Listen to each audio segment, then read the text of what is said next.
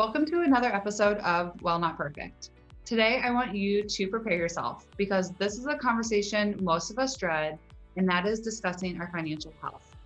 Now, before you turn off the show, I want you to just take a moment and think about why this one is the most important element of your well being. Today, you will learn how finances affect your mental and physical well being, the importance of financial tools like budgeting, and learn tools to cope with your anxiety while working to attain your financial goals. Just in general, money is emotional. When you think about money, emotions typically come up. And so our mood really does affect the way that we look at money and spend money. And if we kind of get a little bit more insight to those patterns, we can gain a little bit more control of how we spend money.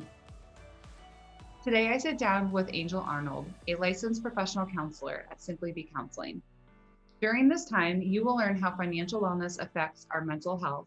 And when your relationship to money and finances is positive, then you can free up time, mental space, and energy to focus on growth in other areas in your life.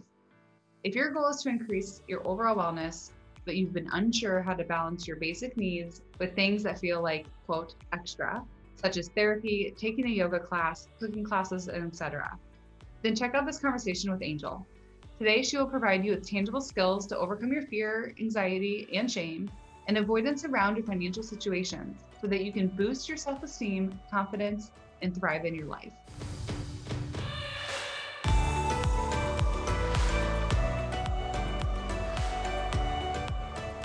Angel, thanks for being here today. And to get us started, I'm really curious for you to tell us what are the three main areas that people typically struggle with when it comes to their financial well-being? So the three main areas that people typically struggle with is one, feeling stuck. They get caught in this avoidance trap when it comes to finances. They might also feel extremely stressed and have intense emotions such as fear, anxiety, or guilt. And then also they feel as though they can't afford some of the services that would benefit their mental health. And then let's say someone has financial well-being, they feel good, or they want to feel good, they're not there yet. What are like the three deeper desires that people typically desire when they're wanting to feel that experience and feel what I would consider to be really free? Well, I don't know about you, but a lot of people want to feel like confident in their finances. They want to be in tune with their money and their mood patterns, and just have the ability to afford services or items that support their mental health and well-being. Got it. Got it. And so it sounds like some of the skills that we're going to learn today and that you've set forth for us is how to identify emotions around financial health, how to identify emotional and behavioral patterns that enable financial stress. Coffee at Starbucks, maybe? How to create financial goals with your mental health in mind, because that's really important to put financial goals that aren't just what looks good on paper, but also what's good for your mind. And then also just to gain some insight and tools so that people are feeling really prepared to have a better relationship with money. So to get us started, I really am curious about this question I have here. And that question is, how does money affect our mental health? Well, money is like the currency of life. So everything costs money. As we grow older, we get more responsibilities, and with responsibilities, we have more needs. So the thing is that people become more stressed, and then they find themselves not having enough money for the things that they prioritize or the needs that they might have. And this can ultimately cause stress. It can cause anxiety. It can cause insomnia, low self-esteem, social withdrawal, relationship issues, weight gain or loss, and maybe some depressed mood as well. And all of those things obviously affect mental health because if you're not feeling well mentally, you're not feeling well physically, you're not making the best decisions about where you spend your money. I would imagine that that happens often. Now, when it comes to relationships and relationship difficulties, how does that play out in a relationship between partners, let's say, who share some income? I mean, even the strongest relationships can be affected by financial issues. And so, if you're not talking about finances with your partner, it can cause a lot of distress. It can cause like a lack of intimacy, loss of interest in sex, just a lot of relational problems with connecting with your partner. Got it. And then you had mentioned, I mean, not just in the home or even in the bedroom with the withdrawing, but just withdrawing in general socially. How does that affect like the engagement of friends or community or activities outside of the house? Well, I heard this new term since like the pandemic with outside cost money. And so with that idea that outside costs money, a lot of times you might see people just withdrawing, not wanting to interact because it costs, it's a financial strain to go out and enjoy your time with friends and family. So you might see people withdrawing a little bit more, which kind of leads into like that depressed mood. You start feeling like this daunting feeling of bills, things that you need to pay for, which leaves you kind of like hopeless. Yeah, the piling effect that you feel with depression can be from money, where it's one bill, it's a second bill, and that piling creates depression, which is a sense of hopelessness or a sense of helplessness. Right. And that can be a red flag for people that their financial burden is actually inducing depression that may not be organic in the brain, but it could be situational or environmental, because we know that depression doesn't just come from biological factors, it comes from social economic factors as well. So there is possibility that the mental struggles are being affected by the finances, and that would be a huge red flag for people if they're beginning to feel depressed and they've never had a history of depression. Right. That Yeah. would be and then making sure that obviously people are starting to get help if that is the experience. Mm-hmm. Going off of that, I mean, we're talking about the finances causing mental health. How does the finances also impact physical health? Well, along with like the mental health, a lot of times our mental health affects our physical health. You might start seeing high blood pressure, diabetes, heart disease, and all of those things kind of intertwine with our mental health just in general. And then with the addition of the financial strain or struggle that you might be feeling, that's going to just cause you to kind of weigh out those doctor appointments, which probably is going to affect your mental health in the long run. So again, you start to see like this trap of if you're not taking care of your finances, you're not taking care of your physical health alongside with your mental health. Yeah, absolutely. And you touched on it earlier about how all of this can influence our sleeping and our eating habits. Can you talk to us a little bit about what you've seen in people who struggle with eating or sleeping?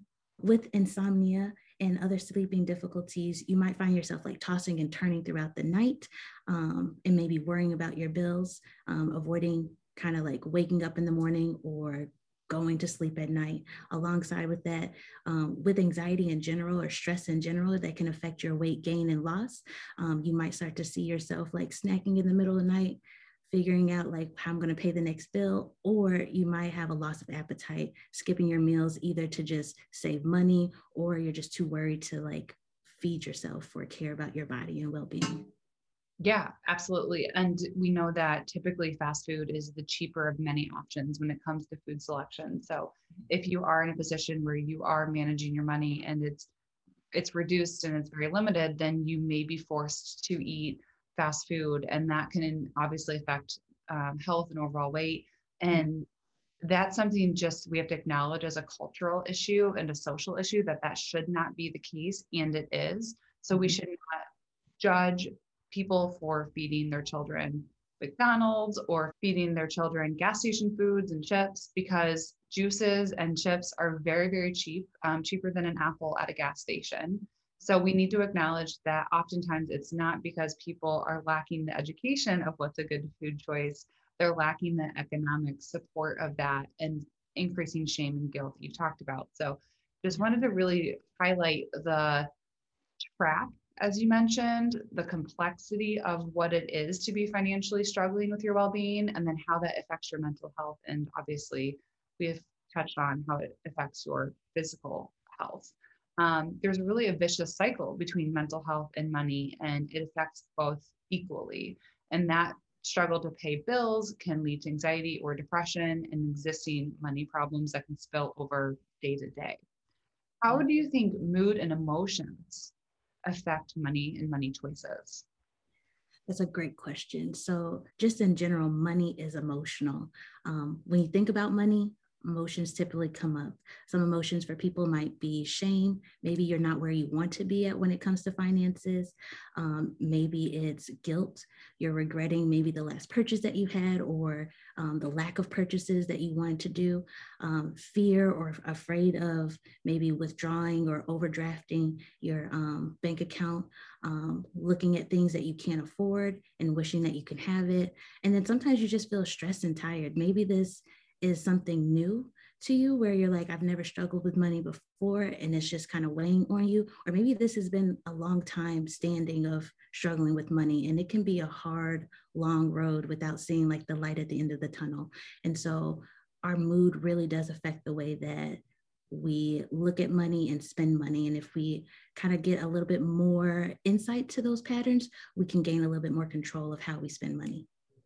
So how do we get out of a cycle like that? That's a great question. Here are some questions that you might want to ask yourself.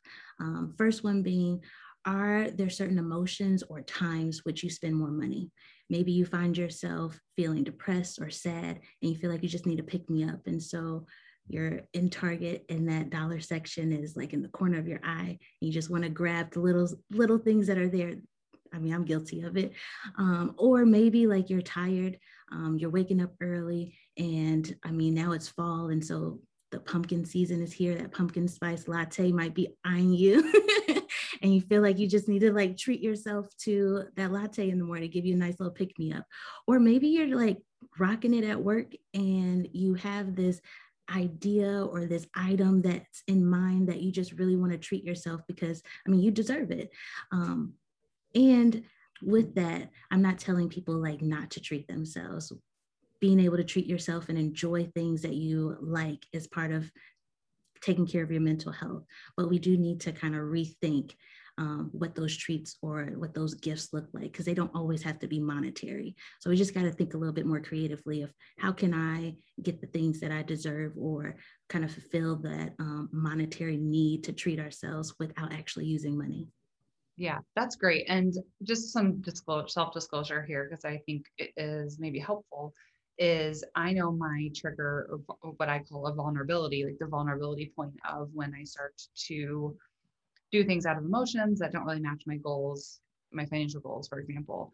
And one of the things that I typically do is I'll go shopping when I have unstructured time. If I have an hour in between something, I'll go shopping. And that's where I start to shop quickly, because then I'm in a time crunch and I just start picking up things too quickly. What I've decided to do is only shop during scheduled times. So I only go shopping when I've put it in my schedule, and I look forward to it. I plan. I actually online shop and do some price comparisons, and I actually extend my like happiness and my satisfaction because I've created a whole experience around it. And psychologically, the skill that we have labeled that as in therapy is called creating positive experiences. Right. So I create positive experiences in this like really drawn out process, and it feels a lot better than if I quickly go to the store because I'm bored and I'm restless and I make decisions that don't feel great. So that's just literally something that popped up at the top of my head when you were sharing. But the emotion is boredom. The timing would be unstructured time. Like that's not healthy for me. So instead, my emotion is like excitement. And then my skill is structuring my time and probably creating some sort of budget that I'm not going to go over X amount of dollars for the pair of boots I want, for example. So I just wanted to throw that in there and, offer that to anyone who can relate to my problem. That's a great example. It's a great example of, yeah, I'm definitely guilty as well as going on my break and looking, just glancing, window shopping, and then ending up with things in my cart. And then having to debate if I need to buy it or put it back. Kind of like some of those questions I mentioned before, like, oh, I deserve this, or, oh, it's been a long day. These are things that I need to make myself feel better. But again, there are other ways that we can create like those positive experiences that doesn't necessarily surround money. But I love like what you said about like having that structure, because when we have that structure, then we're less likely to kind of overspend. Yeah. You said two things that I think we need to highlight is the emotion that triggers your shopping and the timing. Mm-hmm. So the timing of your shopping can be not just daily or weekly, it could be like seasonal too. So when people are kind of thinking about shopping in seasons, is there times where people should shop? Is there time where people should save and seeing it more seasonal rather than just like the day-to-day stuff? Well, I like to save my dollar. And so I like to shop like off season. So my tidbit is to shop off season. So right now we're coming into fall. This is a great time to get some summer stuff for next season. One, it's cheaper. And two, you get all the cute stuff that people are probably not going to be wearing next season. So that's just my little insight that I like to use personally, is to kind of just shop off season. But I think it can kind of be structured to like your family and your lifestyle as well, making sure that you stick with your budget and you know what you want to spend for clothing or entertainment or things that you enjoy, or just splurging, right? Having a budget for just splurging. I think it just has to be tailored to you as a person and the needs that you have. Got it. Got it. And earlier you had said like there's a couple of questions we have to ask ourselves and we have to make sure that we know ourselves. What are some of those other questions? So another question that will be helpful to ask yourself is, when are you likely to save money? Similar to what you just asked before.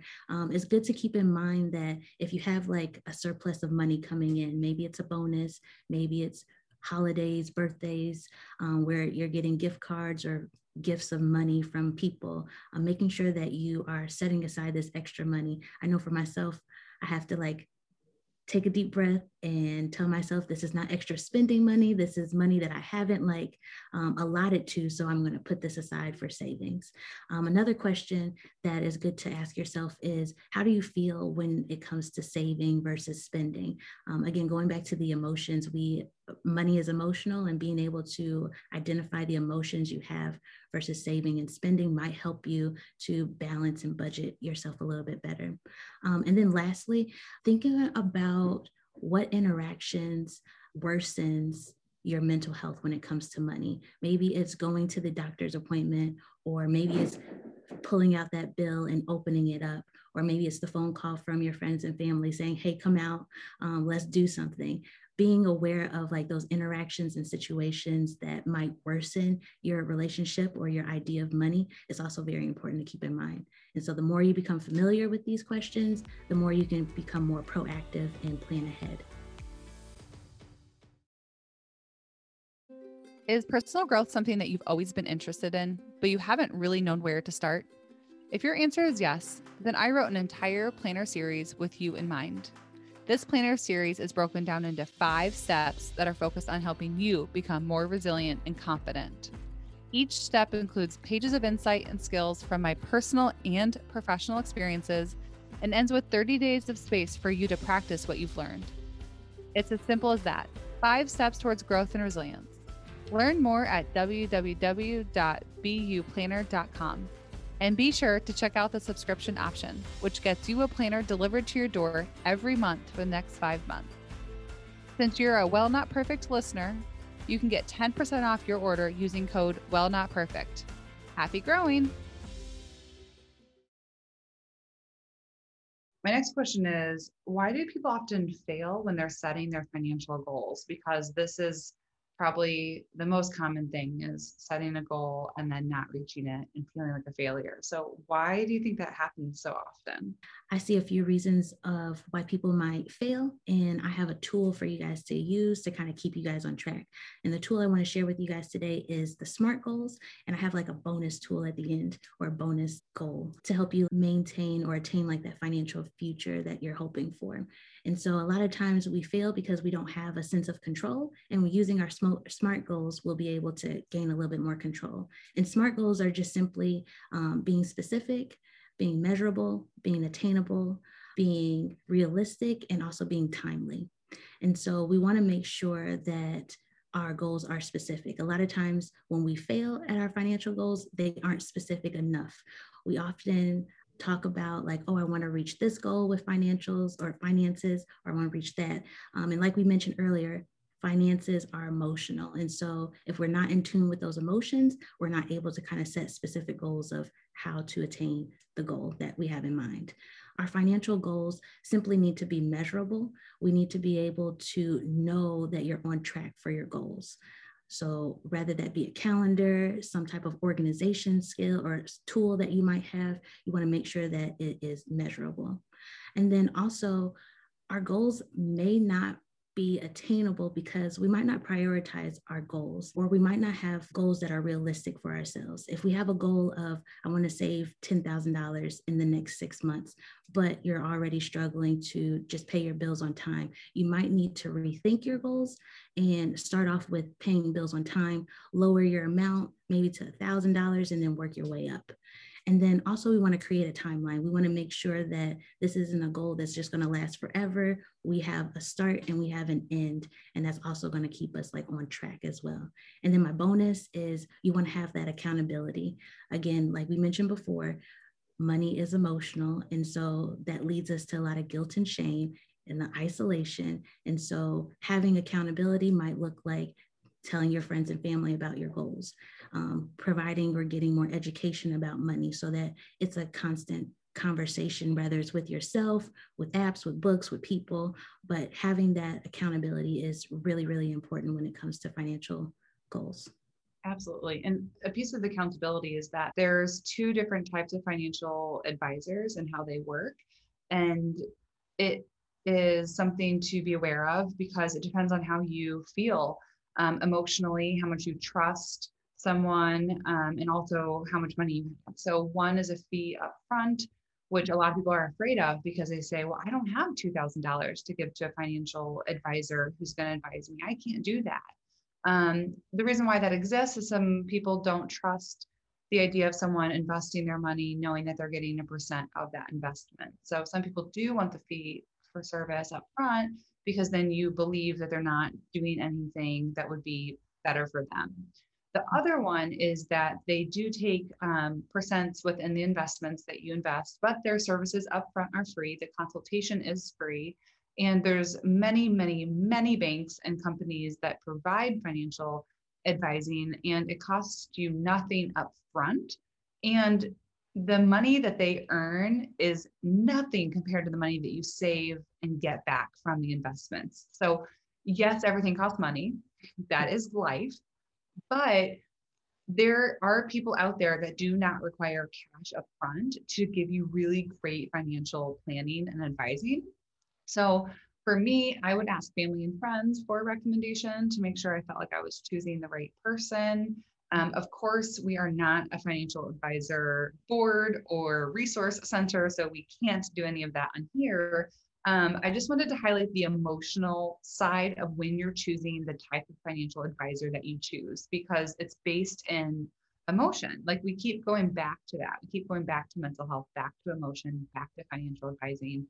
That's something to think about if you are new to this world and new to this conversation.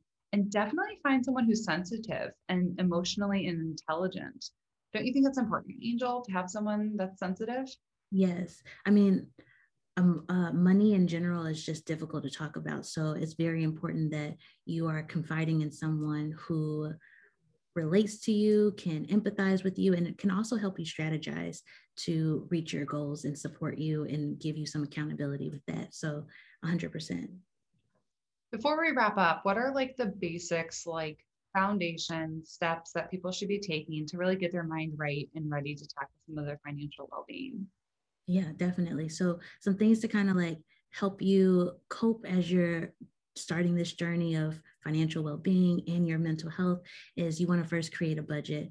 Again, going back to the SMART goals, we want to be able to have your income, have your budget so that you know what you're spending and you know what you're getting out of each month. You also want to think creatively of how you can spend less money. So that might be making more meals at home. Again, outside costs money. And so being able to spend the money and use it at home, you can stretch your dollar a little bit further. And also we want to be able to make sure that we're taking care of our bodies. So exercise is important. When we feel good, we typically do better. And so whether we're taking a walk, we're watching a YouTube video, or we're doing yoga at home, if our body feels great, we're able to kind of have a clearer mind to tackle some of these difficult things. Another thing that I like to do is sleep. Sleep is very important when it comes to just mental health in general. It gives us the ability to have a clearer mind, and also using some grounding skills. If you find yourself like having racing thoughts or just caught in that cycle of what am I going to do about this bill, you want to make sure that you're reconnecting with your body and your environment. And then again, let's get educated about money. We want to be able to have this be a consistent conversation. So talk to friends, family, research some books or items out there that's going to help you get more knowledgeable. And then again, don't isolate yourself. Be connected with friends and family. You can do a lot of things that don't cost money with friends and family as well. Angel, thank you so much for this. I know it's going to impact a lot of people and really improve not just mental health, but also financial being. So thank you for being here. No problem. Thank you for having me. And this is another episode of Well, Not Perfect. Thank you for listening to season 2. Make sure you never miss an episode by hitting the subscribe button and consider leaving me a review. And for more information on all things podcast, check us out at Instagram, Well Not Perfect, and DM us any questions you have and content that you'd love to see this season. See you next week.